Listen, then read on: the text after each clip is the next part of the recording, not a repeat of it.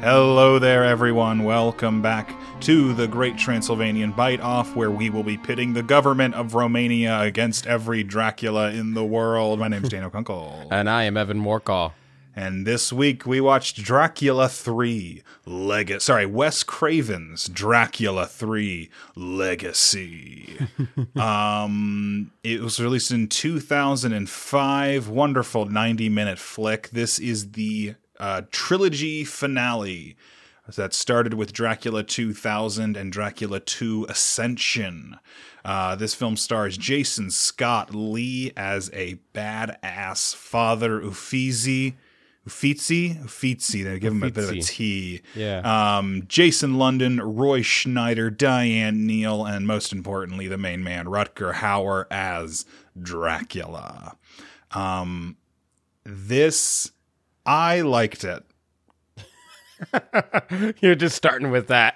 I just liked it, and Getting I it can't out of the way. because once we dive into the plot, I'm going to talk about all the things that are dumb. Right.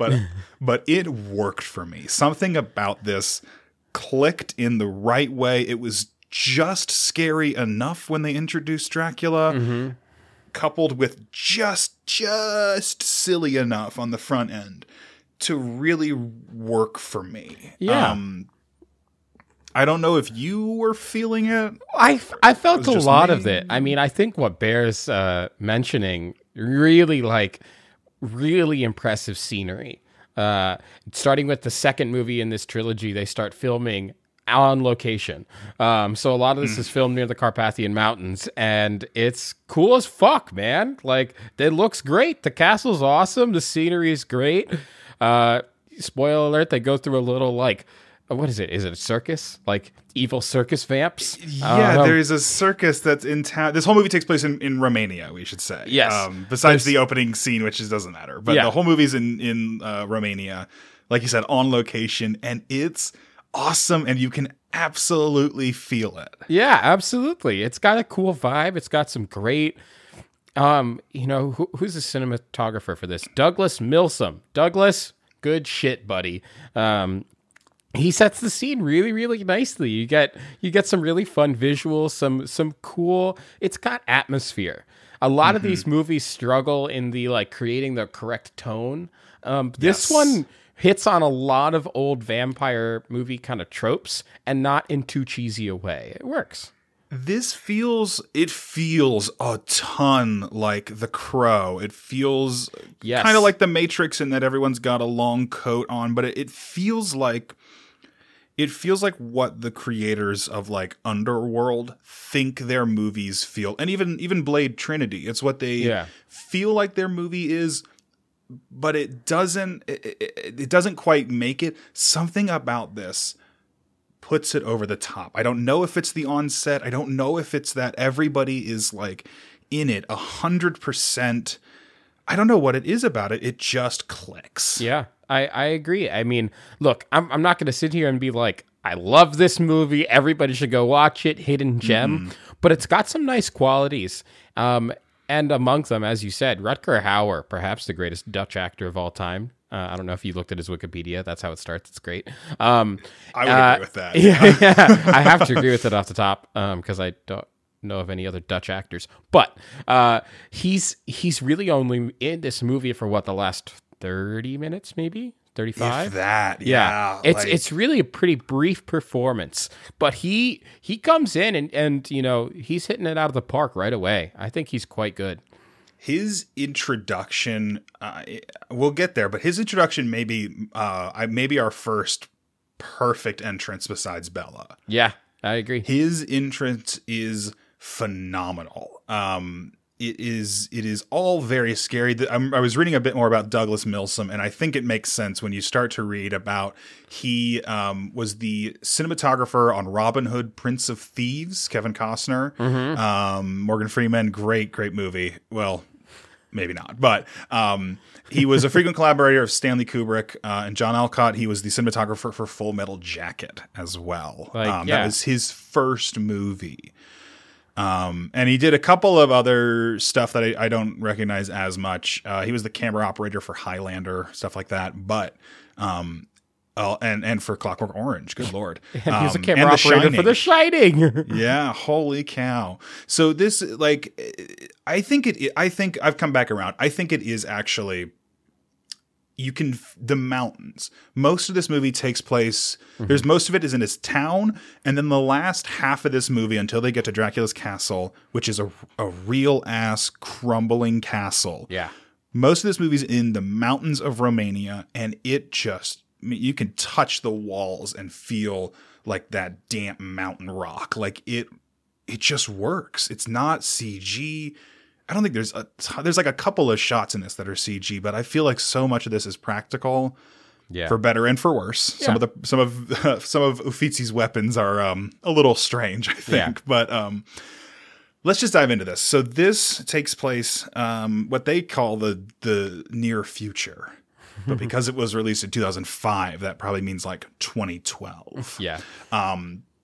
So this is I didn't feel like we missed anything from the previous movie. There's kind of a quick recap in the opening credits, which I appreciate. Yeah. Didn't really feel like I needed it. I agree. This place, according to Wikipedia, it's 5 years after the events of Dracula 2 Ascension. Right.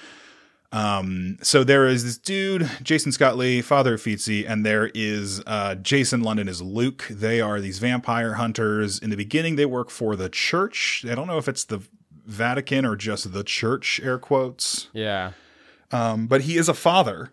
And so they like trace down these vampires. They're looking for Dracula. Dracula has kidnapped Luke's girlfriend, who he loves very dearly. I believe that's in the previous movie. Yeah, I think that's in the previous movie. And then Diane Neal got too busy doing probably Law and Order to come back for this.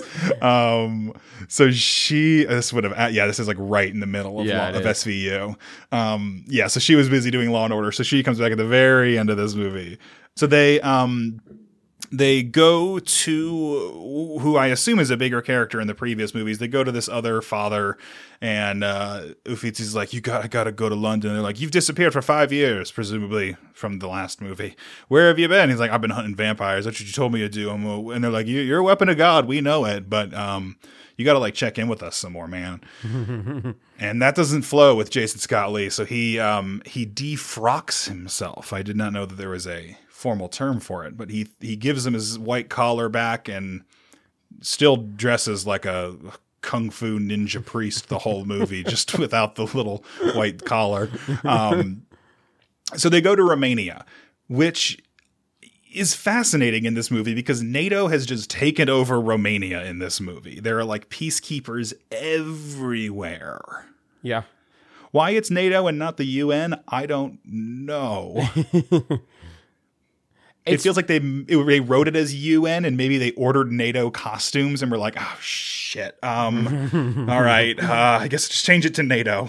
Change it. Honestly, they really don't say a whole lot about why Romania is as fucked as it is. That it doesn't really go into detail here. It's like vaguely hinted at. I think we're supposed to understand that like vampires are taking over the government of Romania. Yes, I think so. Yeah, there are these rebels who we meet later on, and like I kind of like it. They have a demand where they are like every government official has to make at least one appearance in sunlight. Yeah, it's kind of cool. I like it a lot. I think that's cool. I think it's kind of an interesting twist on vampires like taking over things, where I like how they're just unapologetically taking things over, and people who are trying to fight them, they're just like, they're communist rebels. Don't listen to them. Yeah. I think it's kind of cool. I agree. And it sets up a cool dynamic of like official, unofficial. It exploits kind of the gray area between what's good and what's bad in this. And there's a lot of that. Jason Scott Lee is sort of like infected with the vampire gene or whatever it is in this movie. I assume he was bitten in the last movie. Yeah. And so he's kind of, working against them, but he is one of them. And there's it embraces a lot of that, like, who do you believe? What do you believe kind of idea. It's cool. I think one of the most interesting parts, there's a whole lot of, they just drive around in the Romanian countryside. There are these guys who go around and capture humans to give to the vampires. Yeah. So they stop them briefly. But then they find Julia, who is it's not the BBC, but it's basically the BBC. She's a reporter and her cameraman. Their helicopter crashed.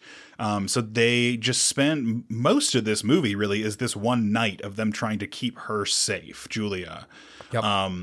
So they like trying to keep her safe, and they're looking around this village in Romania, this city in Romania. And as you mentioned earlier, there's a circus in town.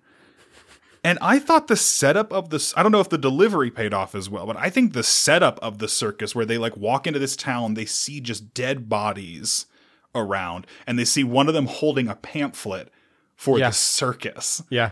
And then they burn all these bodies, and then it's night. I love that. That's freaky as hell, because all I could think was like, is the circus traveling around infecting people? Right. Or like, were they infected here? I could have done agree. a whole movie off of them, honestly. It was cool. And like, I can't be alone here. Clowns are terrifying. So right off the bat, I'm thinking vampire clown horror movie, and I'm Vampire in. clown, I hate it. I hate it so much. But we do eventually meet some vampire clowns. We meet one of the gymnasts, and we meet a stilt walker. Yeah. And he's just walking around on stilts, and he's like, ha! He's like walking around, and then the gymnast like tumbles out from between his legs. It's great. I like, I don't know if we've ever mentioned it before. I think at some point we'll maybe watch a little bit of Castlevania, the show that is all about fighting Dracula. Uffizi's totally got some Castlevania vibes with the whip. Because he's got a whip, and he's got this weird scythe. Mini scythe, yeah. Mini saw thing. I don't really know what it is. He can kind of flick it out. It's cool. It's fun. It's a cool thing. But he just looks like a video game character. And when he's fighting this clown, he fights him like it's a video game boss. Yeah. We can breeze through a lot of this. The plot, I feel like the atmosphere stands up more than the plot, right? Absolutely. The plot is lacking, and like that's not just because we haven't seen the setup movies. Like, no, the plot is lacking. But again, the vibe, the tone, the scenery makes up for a lot of what you don't get informationally, and it lets you kind of fill in the blanks as you go, which is cool. And Jason Scott Lee, I mean, carries the movie until Rutger Hauer comes in. He is like so straight about it all, but is also like cracking jokes a little bit. I really, really like him in this movie. I think it would have been really easy for him to kind of drop the ball on this and play it a little too like, well, whatever. Yeah. It's a silly movie, but he really does go for it. And I like it, and I think it would have fell apart without him a little bit. Yeah. So yeah, they fight these vampire clowns in the morning.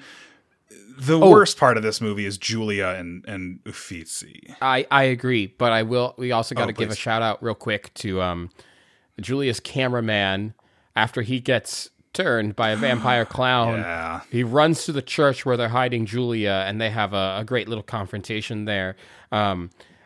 Ignore the dialogue of the scene and stay for the moment where he gets shot to the head with the arrow, falls backwards, and the vat of holy water spills onto his face. I don't know what they did to do it, but it's a cool sort of disintegrating effect that it has on his face. And it's slow. It's a very slow melting. Yeah, it's kind of cool. The clown sequence gave us both the worst death, which is our stilted vampire clown getting his stilt stuck in a drain. It cracks. He then stumbles backwards and falls on it, thus impaling himself. Dumbest death in the movie. Best death in the movie, though. Arrow through the head, holy water splash, disintegration. Cool effect. There was supposed to be some 3D effects in this movie, right? Yeah. There's a couple of shots where it's like, it's just like in mid 2000s movies where like Final Destination did it the worst, I think, where like a thing goes through a head and they like turn towards the camera and it's just like, it breaks the weird like flat lensness of a camera, and it looks like there's supposed to be a bad 3D effect going on, and there isn't. Yeah. I did neglect my favorite line in the movie where they stop those guys who are kidnapping people for blood, and Luke tries to hold these people up. Uffizi's clearly like the badass of the group. You can tell because he wears sunglasses in the day, or at night, excuse me, and he just wears them all the time. But Luke's like trying to hold this guy up, and he just gets fed up, and he screams out the line, "Tell them to drop their clips, or I'll spread your brain like jam on toast." And Jason Scott Lee has like the best reaction cutaway where he's just like, and like raises his eyebrows a little bit and nods a little bit. And even the bad guy's like, oh, that's pretty badass, man. Okay. So they go, they're like, Julia, here's a car. Julia is now in love with Jason Scott Lee.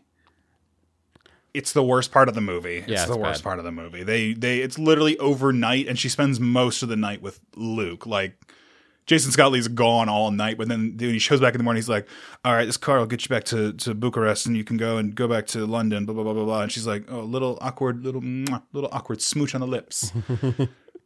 And then she shows up later on. They go, Luke and Uffizi go, they're driving around the mountains. They get captured by these rebels. The rebels are there. Pretty cool scene where they like take them to the rebel leader and they're like, what are you doing here? And they're like, we're fighting Dracula. And the leader's like, haha, Dracula doesn't exist. And he's like, I think you know he does. And they take Jason Scott Lee's glasses off and he's like, oh, maybe you do know what you're talking about. And he just puts the glasses back on him. I kind of liked that scene. But Julia... I kind of liked the rebel hideout, too. I thought it was kind of cool. I love it. Yeah. It's this weird, again, like not a set, clearly an actual thing where it's just these random stone steps, very steep, up into a little crevice in the mountain. Yeah. And they all walk in there, and there's some weird old, probably World War I, World War II base that they're all hiding in. It's cool. It's cool really looking. Cool. It's fun. Again, when it comes to the tone, they really nailed, like, Circus Freak Show, the boss level castle, and the rebel hideout. Those 3 points that we spend, that's where we spend most of these movies, are in one of those 3 things. And those 3 areas, they nail. They do a really good job with. They nailed it. I could have honestly skipped the whole like first 20 minutes where he goes and he's like, oh, the church has got to help me. And they're like, no, we're not going to help you. Just to spend more time in these other places. And it could have easily picked up in Bucharest with like a little voiceover or him just like, oh, the church isn't going to help us. He's like, what are you going to do? And he rips off the frock and anyway, we're not here to... We're here to nitpick Dracula, not the script. Yeah. There is another cool part where Julia, because she's a hot dash reporter, by God. I don't think that's a real term, but okay. And she's like, I need the story. I'm here for the story. And she shows them the camera footage of her people being attacked before their helicopter crashed. Mm-hmm. And the vampires don't show up on the video. So it just looks like these people are having their throats ripped out by nothing. Yeah. That's rad. I love that. It's cool. It's very, very cool. But they lock up all these people. They lock up Jason Scott Lee and Luke. Julia can just go around free because she's cool with the rebels. And then, by golly, we get vampires climbing down the side of the mountain to infiltrate this base, which was spooky. Yeah, it was a cool little cut shot as they look up and, you know, it kind of exits out through the camp and then looks up at the cliffside and then you realize that they're crawling down and you're like, oh, cool. That's cool. It's very cool. Yeah. So the vampires show up, of course. Wah, wah. Julia comes, she lets Jason Scott Lee out, but he locks her and Luke up and is like, I'll come back when it's free. When it's safe. Here's the keys in case I don't come back by daylight. So he goes, he tears up these vampires with a flashbang in his whip. It's cool. It's just a weird little fight scene. Doesn't know what it wants to be. Doesn't know if it wants to be a full fight scene or to get some dialogue in. Well, it's never revealed why the vampires are attacking, and I think that's a little context that's actually like, oh, it'd be cool to know that these rebels are like feared or that they're known of, and you know Dracula's trying to put them down, establish some relationship there. But are they there for the rebels or are they there for Jason Scott Lee? Exactly. I want to know that. But as it is, it's an excuse for Jason Scott Lee to rip somebody's throat out with a whip. And freaking awesome, that's man. Cool. Yeah. I have the whip is such an underused weapon in a lot of things in any form of media. It's obviously very difficult for the stage because it's a very dangerous weapon. But when movies can use it and when they can use it well, it's awesome. It's so cool and unique. And because he picks up a gun at one point, but most of the time he's like, I don't use guns. And I was like, cool. I'm glad you don't. Let's do something different. Yeah. You know? That's the thing. Like, as you said, he looks like a video game character, but I'm really cool with it. It's a fun little weapon combo that we don't get a whole lot. Like, we've seen the crossbow, we've seen the wooden stake, and we get those in this movie, don't get me wrong. But it's fun to see it's fun to see a new hero weapon of choice. Luke's got a weird, like, mini harpoon gun that he launches stakes with. That's pretty cool. And some croquet mallets that he's whittled into stakes. It's pretty cool, I think. Yeah. How the hell do they get that shit on an airplane? 2005, man. How do they get that through security? That's a good question. So we get another cool shot where Julia's camera falls and we see the vampires in the real world taking out the people, but then we see it through the camera lens, and again we don't see the vampires. I love that. That's just, I think, always going to be cool to me. Yeah, I agree. But they capture some of the rebels. They kill most of the rebels. The Luke and Jason Scott Lee, I'm just going to call him Jason Scott Lee from now on, and Julia all make it out. They drive up to Dracula's castle. Outside of Dracula's castle, this is the one time they should have used some more CGI to pad it out, because outside of it, Dracula has staked up like 12 priests. And they're just impaled outside his castle. I could have used some CGI to make it a bit bigger. Yeah. Because as of now, it looks like he's in the middle of a DIY project and didn't quite finish it. Because there's like 6 on one side and like 4 on the other. Yeah. 2 random ones towards the back. It's a little strange. The setup doesn't quite make sense. But it's all practical, which looks great because of that. Exactly. I was going to say it looks cool. It gives Jason Scott Lee a nice little sort of remembrance moment of like what he was and what he no longer is. I think that's cool. Some character growth there. And as we'll see, he returns to the scene of the crime later for a little motivation and a horse. And an outfit. Yeah, exactly. They get captured. Finally, a villain in this movie, one of the villains from earlier who were kidnapping people, shows up, doesn't waste any time, just like shotgun to the chest Jason Scott Lee off the edge of the castle. Doesn't waste any time. Nope. No words. It's literally they turn around, blam, shotgun to the chest. I love it. Bye-bye Jason Scott Lee. He flies off the side of the cliff. They capture Luke and Julia. Julia gets taken to Dracula. We still haven't seen Dracula yet. No, we've got probably about an hour in, and we still haven't seen Dracula. Still haven't seen it. Only heard like whispers about Dracula. They capture Luke. Luke makes it out. Luke is actually our first like introduction to Dracula, which I like, because you get the feeling Jason Scott Lee wouldn't be that phased, but Luke is just a dude. Yeah. He's a good vampire hunter, but he's just a person. And so he is like way more freaked out. Do you want to talk about this Dracula introduction? And there's a little bit of the scene leading into it too. Because they so they take all of these people that the blood runners is what I'm going to call them. They've been capturing these people and they're dropping them off at Dracula's castle so that for the vampires to kind of feed on them. And so they drop them off in the literal courtyard of this place, which has a large puddle of blood in the middle. And you know, it's so good. Luke looks around and is like, oh fuck, this is a slaughter pit. I have to get the fuck out of here. And starts climbing the walls. One of the villagers sees him and follows him. And as they're climbing up, she gets snatched midair and everyone is dead. Vampires flood in. He just runs for his life. The intro's really cool because we're coming from that kind of scary place, right? Yeah.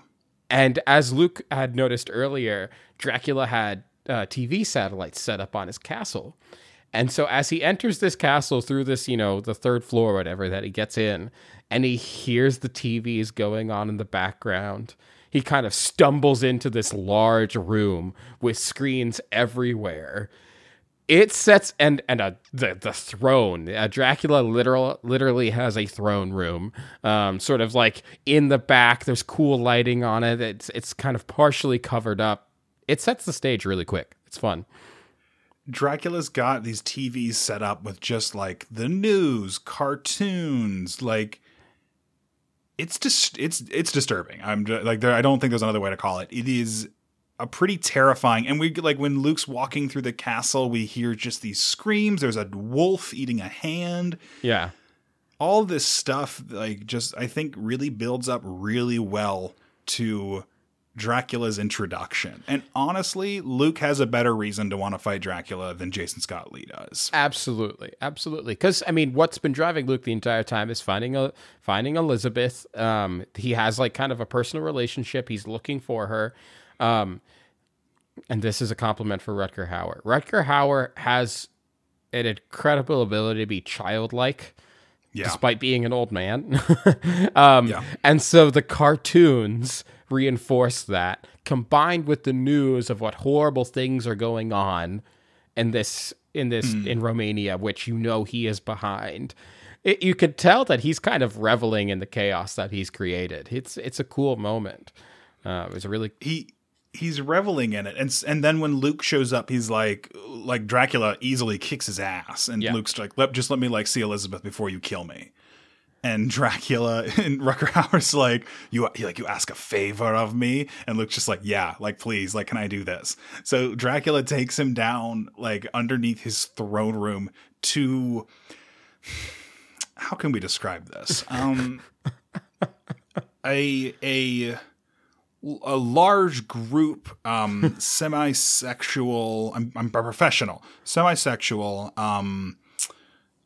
vampire feeding pit. Yeah.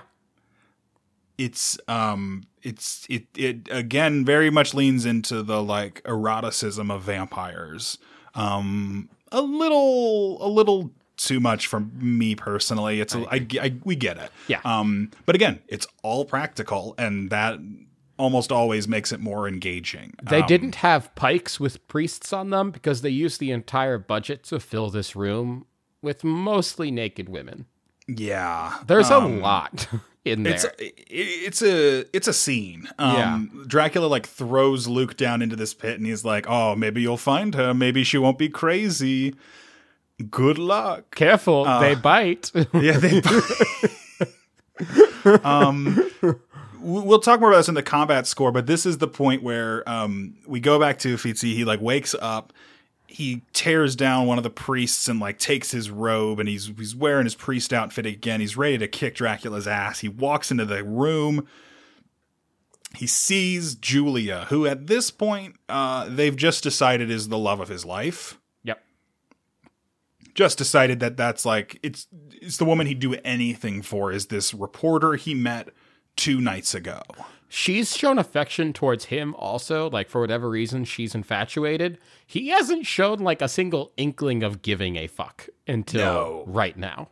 No, it's strange. So like he shows up, Dracula has like stabbed her through the chest with a metal pipe or something. Yeah. If you're in a vampire movie and you get stabbed, don't pull the thing out, because she dies. She dies, right? Like, and it's instant, like really quickly. Yeah. But Dracula shows up. He's got a sword and a torch, and he's like, only through the forgiveness of God can I die. Otherwise, I can't die. And Uffizi's like, and literally just like Dracula's like crossed the sword and the torch opens his body. Uffizi like rushes him, stabs him through the chest, which has killed vampires this whole movie. And Dracula's like, oh, guess you don't talk for God anymore. Like backhands him across the room. Pretty good fight between the two of them. I agree. I mean, my biggest nitpick is that, look, I get that they wanted this sword to look like it's made of bone, which is a really cool idea. It's just that it's so clearly a plastic sword. It bends. It bends at the worst times. It really does. It looks like the type of plastic sword some shitty goth 16-year-old boy would have in his room. You know, shout out to all you out there. I'm sure y'all are great, but like the sword doesn't look good, buddy. It's rough, and it sucks because like they both get some cool moves in. They get some cool lines. Yeah. It's a really, really interesting fight, and they managed to make Rutger Hauer, who at this point has to be in his 60s. He's what, in his born 60s? in 44. Yeah. Yeah, so like old man. They managed to make him look good against Jason Scott Lee, who literally looked like stood in for Bruce Lee in a biopic and is like a martial artist. They managed to make it look like a pretty even fight. Yeah. It's great. It's really, really cool. It's like the right combo of fast cuts, but also giving us some bigger shots so that we can see a little of the action. It kind of works from a fight perspective. It kind of works. This movie does suffer from mid-2000s. This was a trend from, I think, probably 1993 to 2000. Unfortunately, 2013, I think, where to emphasize that something scary was happening, they would put a filter or something over the camera, and then they'd just go like, and just like rapidly shake the camera. You gotta wiggle it. You'd hear like, and you'd hear like monster growls in the background. Yeah. And then just they do that, and then they'd cut back to regular, normal movie. Yeah. And I hate it. Yeah. I hate it so much. Regular, normal movie, so much better. Much better. It's much better when I can watch the movie. Yeah. I've found in a strange way. It goes a long way somehow. It works somehow. Yeah. So they, while they're fighting, Luke, like finds Elizabeth. She like throws him because she doesn't want to eat him, but she does want to eat him because she vampire. Elizabeth comes up and she throws a spear through Dracula. Well, Dracula kind of gets a few good moves over on Jason Scott Lee, but as you remember, Dracula had a torch in his hand, and Jason Scott Lee stabbed him through the chest. So she just takes that handy-dandy torch and stabs him right through the hole. Yep. It's brutal. And then, so she's like, oh, you do it. You can do it now.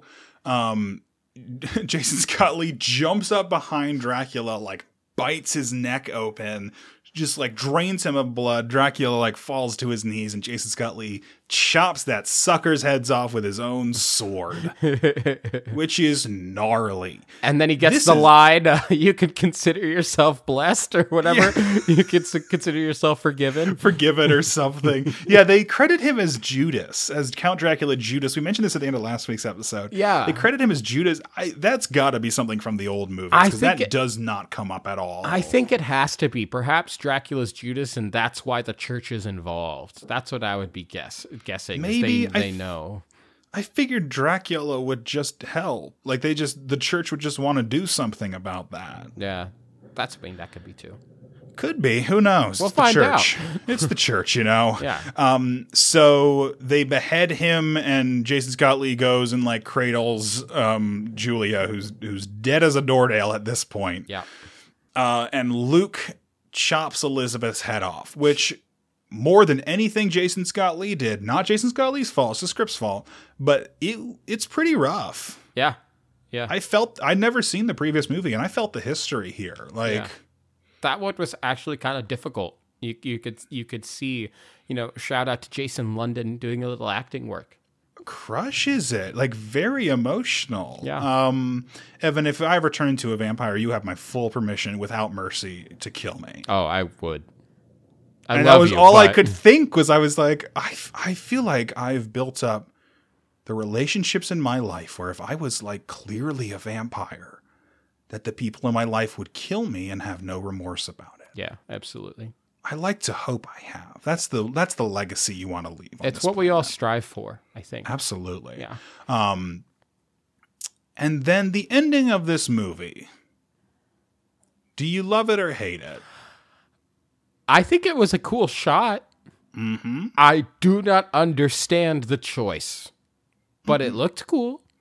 No, and the reason I ask you if you, one of my dearest friends, would kill me if I became a vampire crazy person, is because the end of this movie, Luke's like, let's roll out. We got to go. Jason Scott Lee's like, just give me a second. Luke walks outside. The sun begins to rise.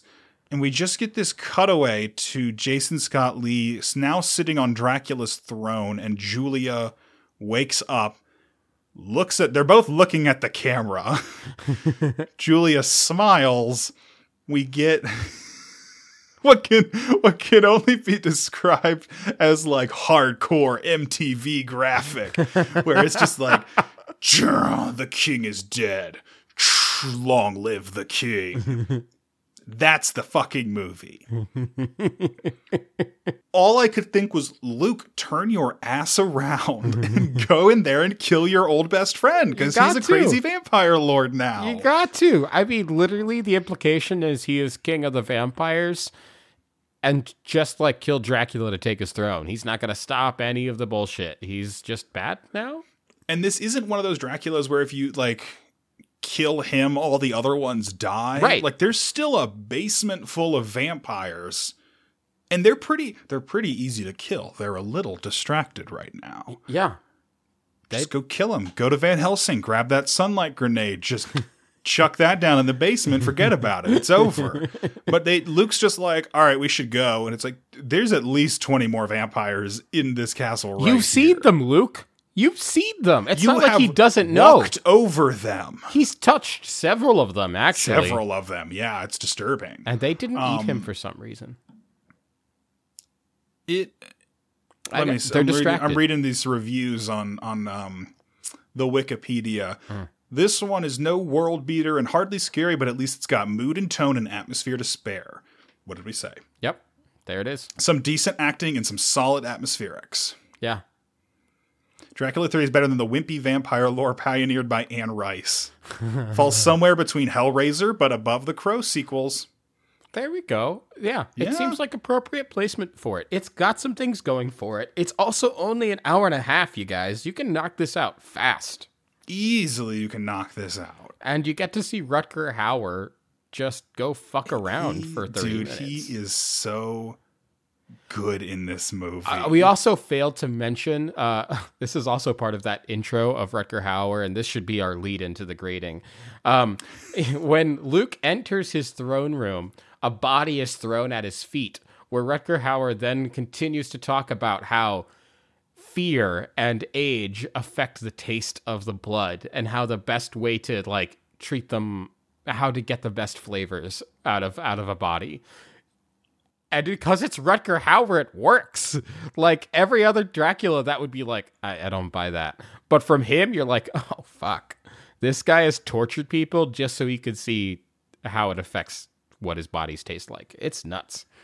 He's got these like syringes hooked up to his arm, just pumping him full of blood. Yeah. He can do weird like mind echo thing where Luke is like, where's Elizabeth? And Dracula's just like, Elizabeth.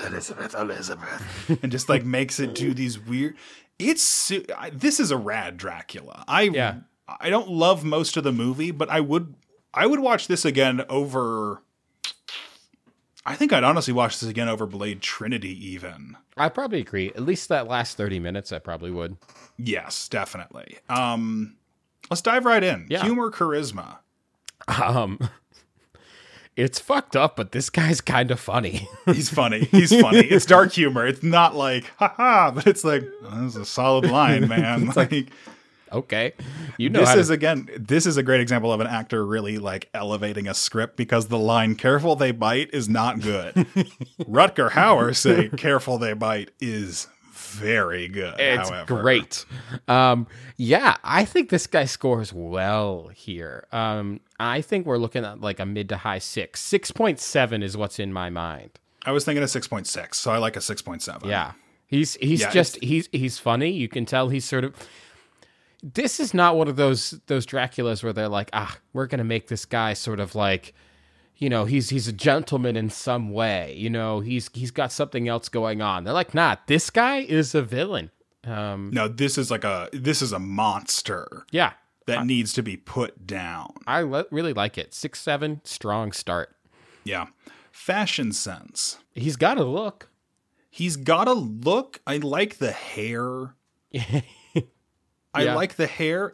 I'm like looking through some pictures. He's got this kind of, he's got a red kind of evening coat, I guess, maybe. Yeah. I think it's quite striking, actually. I think the only part of it that I don't love is the bracelets that he wears. Yeah. I don't know if those are like, are those, is it a prayer bead thing? I can't quite figure out what it's supposed to be, but I think I like it. Yeah, I think I do too. I mean, again, it's not a knockoff, and there's some choices going on, but some clear inspiration has been taken. I think it's a nice combo. Like this is I'm gonna show Evan a photo here real quick. Where in the hell? Here we go. So like this is the outfit I remember the most.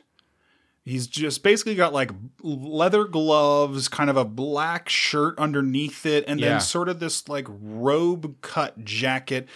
I think it's an homage. Yeah. This is the definition of homage. I can see Dracula in here. I can see Gary Oldman. I can see Bela Lugosi. I can see all of this in here. Yeah, absolutely. But it's still his own thing. And honestly, I think this is one of the cleanest Draculas we've seen. Yeah. Yeah, absolutely. Like, he's just clean. Like, this guy could very easily... This is up there with Bella in terms of, like, this guy walks into a party, and except for the fangs and his eyes, this is a nice dressed man. Yeah. And it's cool, too, because he's clean, but he's obviously not afraid to get dirty. Like, he's got he's got kind of, like, this crusty blood effect on him when we first meet him. And then you can tell as he's, like, you know, got to step up for the competition, he cleans up kind of like without trying. Does he get a bit younger? He might. I think he might. I think he looks younger when he faces Luke versus when he's fighting off against Jason Robert Brown. Oh my God, not even Jason Scott. I think he looks a bit nicer when he's facing off against Jason Scott Lee. Definitely. When he faces acclaimed musical composer Jason Robert Brown, I don't know why I thought that. I forgot that Jason Robert Brown wrote this musical. Yeah, you were Jason Robert Brown was in this movie. I would argue for at least a 6.5. Yeah, I think a 6.5 is actually kind of perfect. He draws a lot of influence from the other ones. We have to watch the other movies. I want to know if Dracula exists in this universe as like a pop culture figure.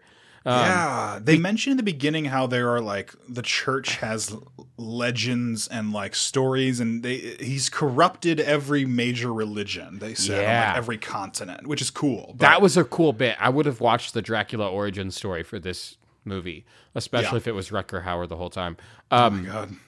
But I agree. What you can see, I'm curious if he exists in pop culture, because you could see how he would both influence all the other Draculas that we've gotten already. And I think that's kind of cool. I like that. I quite like it. Intelligence. This guy's got to have a pretty good score because he's running this country. I mean, into the ground, but that's his plan, right? He's infiltrated all levels of their government. He has turned it into a civil war, and he's got people doing his bidding. Like, he's got a good setup here. And he's managed to do all of this with having nobody in the outside world knowing about it in the 2000s. In the 21st century, nobody knows about it, and if you do know about it, people think you are crazy. Because they're like, oh, vampires? No. I think he's up there with Batman versus Dracula. Wow. I think he's got quite a plan. I think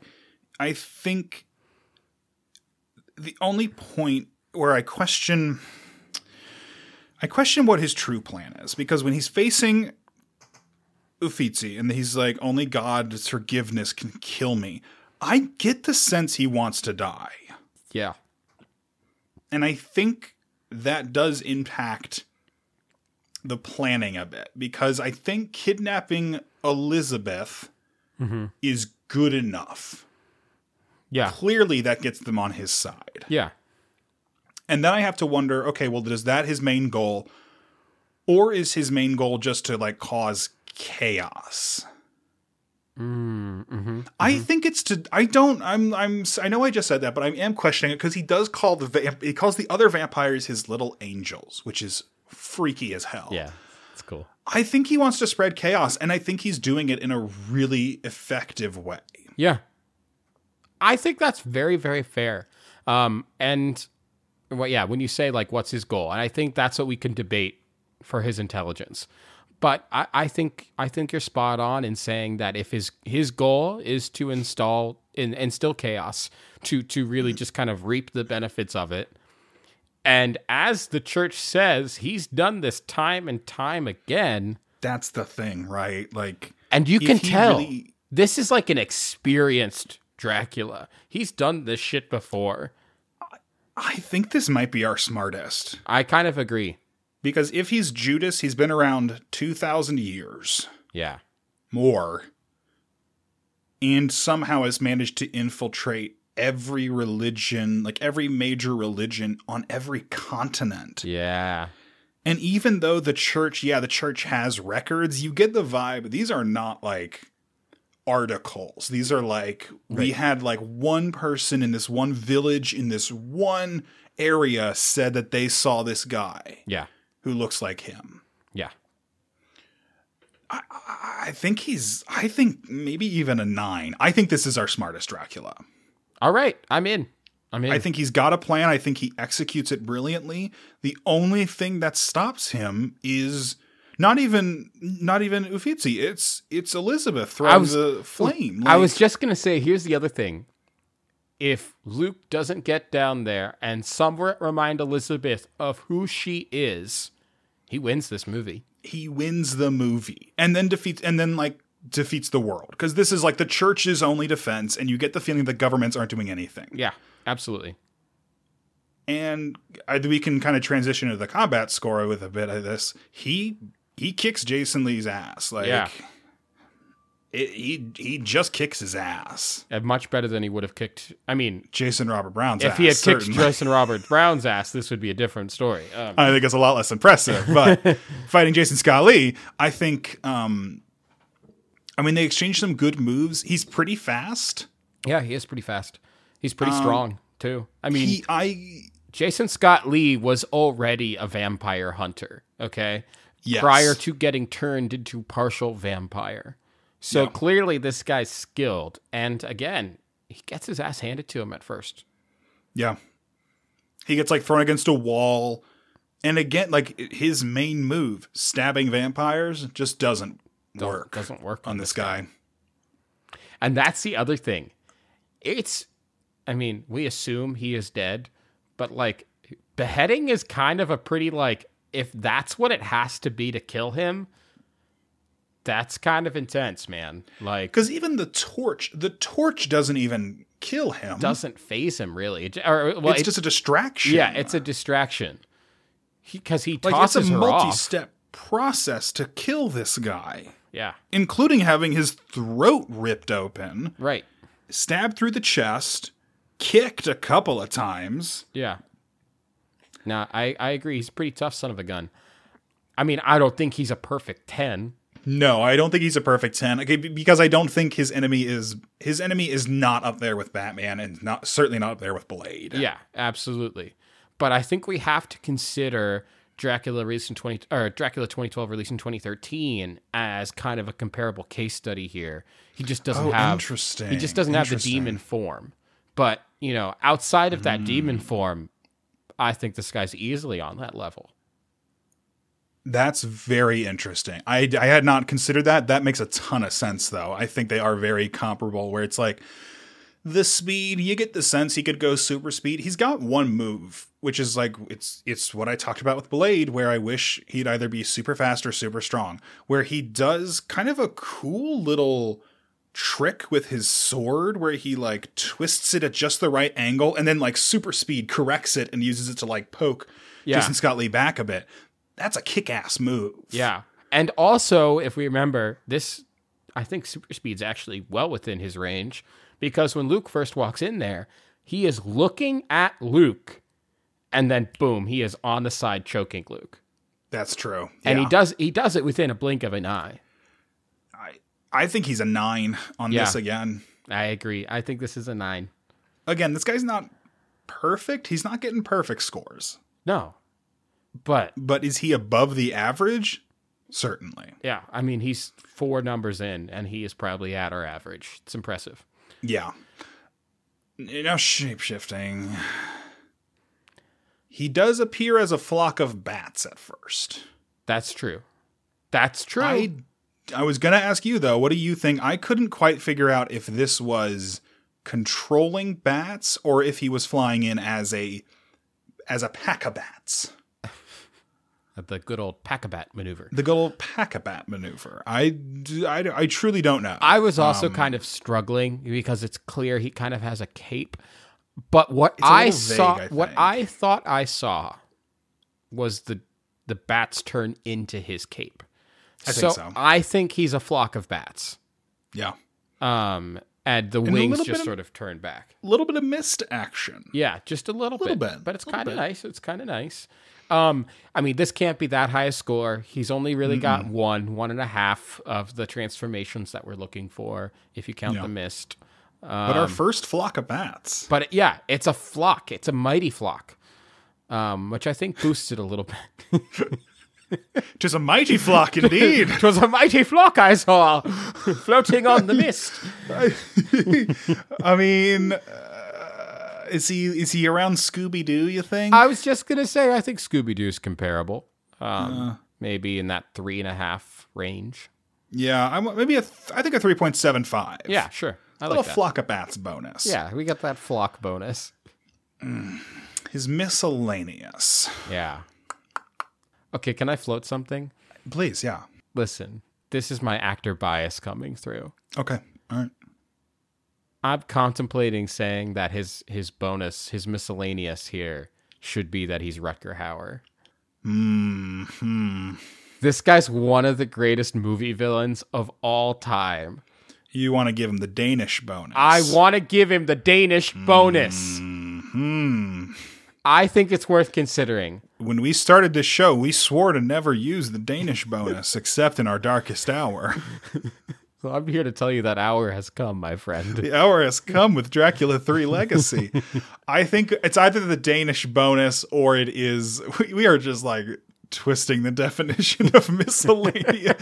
To be fair, last week it was that he's green, so I guess all rules are off, really.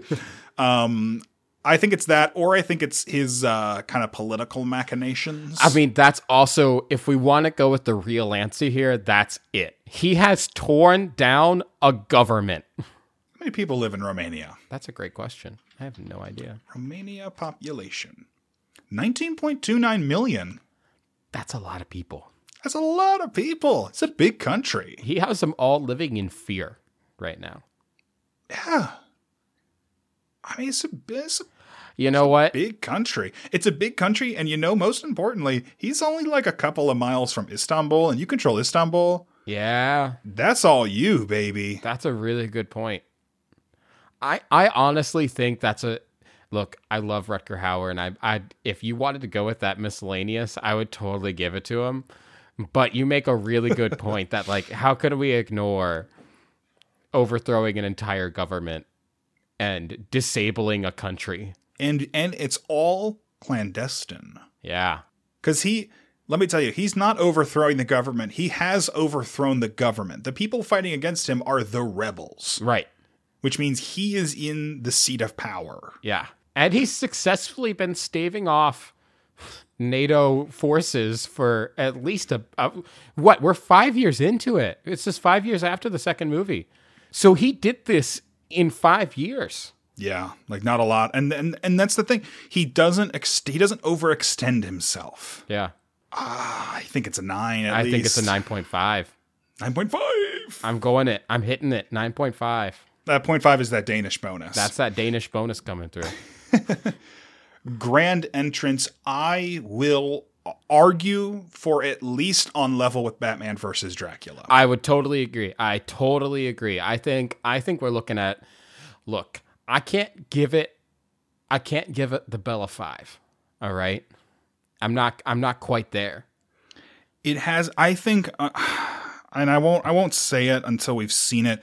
In my head right now, though, I think the only other person who can get a 5 is Gary Oldman. Mm-hmm. Mm-hmm. Because that is like the only other one that is a blueprint for Dracula introductions. Right. This one, definitely, we've seen it before. We've seen the echoing people's voices. We've seen the terrifying lair. Yeah. But I think that this one is the best one of those that we have seen. I agree. And I think a 4.8, 4.9, maybe? I think a 4.9. I think it's literally just... It's just not there. If this had inspired some other ones, this would be a 5. If this were a better movie, it would be a 5. Yeah, because this is really, really, really excellent. And this is again, this is that Danish bonus coming through. You know, Rutger Hauer elevates it big time to an art form. I mean, it's terrifying. It's funny. It's a little sexy. Like it's every aspect of Dracula. Yeah. And I don't feel like any of it's forced or crammed in here. I feel like it's just there and it's scary. I agree. It's pretty terrifying. Yeah. Again, in an atmospheric way. Yeah. Book bonus. I actually think this is better than we think it's going to be. Really? Okay, hit me with it. He's in his castle. Right. The castle's in Romania. I think, okay, instead of where does he gain points, where does he lose points? Right. Being Judas. Yeah, big one. Again, though, I didn't see that in the movie. Yeah.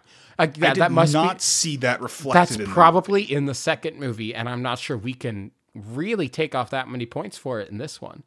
No, because it doesn't come up. It's not a plot point. It's not an explanation for anything. Yeah.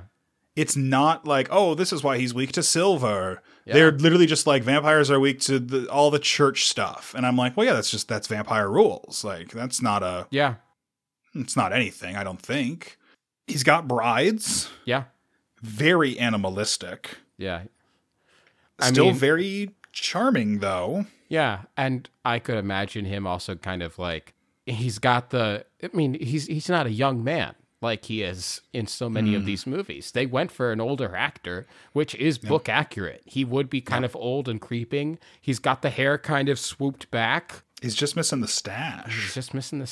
But other than that, and I really think he could have had a stash and it would have been very intimidating still. He would have pulled off a stash, I think. But other than that, it's kind of book accurate look-wise.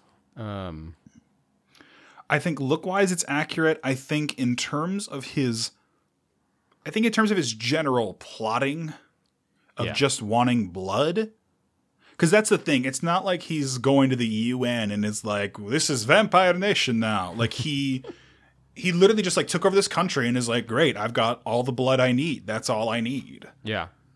Like we said, very animalistic. Yeah. I think he loses some points for the transformations, obviously. Yeah. And then, I mean, the plot is just not the plot's not the same. And that's at least a point off. Yeah, I agree. But I don't think he loses that much ground, honestly. I mean, yeah, it's not like we give out a ton of high scores on this book bonus. And he's probably around average in many of those ways. I feel like a 3. I was just going to say, I think a 2.5 is about as low as we can go, isn't it? Yeah, I think a 2.5 to a 3, somewhere in that range. Yeah, 2.75. Because the plot doesn't apply, but this book bonus isn't always about the plot. It's how accurate to the book is he. Yeah, I think a 2.75 is fair. Yeah, I think in a lot of ways he's very close to the book. Yeah, we're basically giving him just over halfway, which is respecting that the performance itself has a lot of the right qualities. It just, he can't help the plot of the movie. Can't help the plot. No, can't change that. That's not his fault. Anything we want to go back and adjust? Honestly, I'm really happy with this score. I think it really reflects a lot of what we get from this Dracula. Yeah, I would I think we're almost just about due for going back and looking at a couple.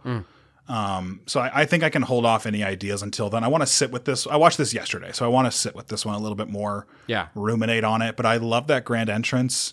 I think his combat score makes a ton of sense. The combat score, I think, is getting more and more focused as with each episode. Yeah, I totally agree. I feel very confident assessing a Dracula's combat abilities now. Yeah.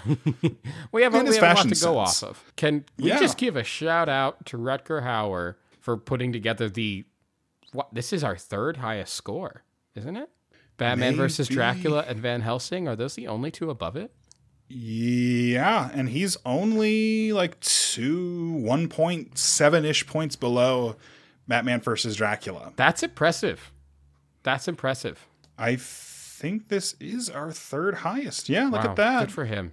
Welcome to the family, Rutger. And it could only be Rutger Hauer in a B movie that could pull out a performance like this. Exactly. I mean, because let's be honest, he elevates a B- movie to like kind of a B+. Like, yeah, he does a lot. This is not an A movie, but this is like right below being a good movie. Again, if the plot was just a little clearer, a little better worked out, you've got enough good performances and a great Dracula that it could have pulled this movie up. Yeah. And I think I'm curious. We should just say we're going back. I think we decided we're going to watch Dracula 2000 next week. Mm-hmm. And then we're going to do Dracula 2 Ascension the week after that. So we're just going to knock this trilogy out. I am really curious to go back because this is a Dracula who is the same character but has been played by a different actor in all three of these movies. Yes, absolutely. Gerard Butler played him in 2000 and Stephen Billington played him in Dracula 2 Ascension. Gerard Butler. Let's do it, buddy. Let's do it, man. I'm ready for Gerard in here. My Scottish brethren, let's do this. I'm really curious about this trilogy now, frankly. Yeah, same. I'm like really, really interested in it because this is overall a solid movie. If you want a movie, it's honestly, you know what it reminded me of the most is some of the better Resident Evil movies. Absolutely. That's a great comparison. It's very underworld, but honestly, I think stylistically it's closer to the Resident Evil movies. I think that's a great comparison.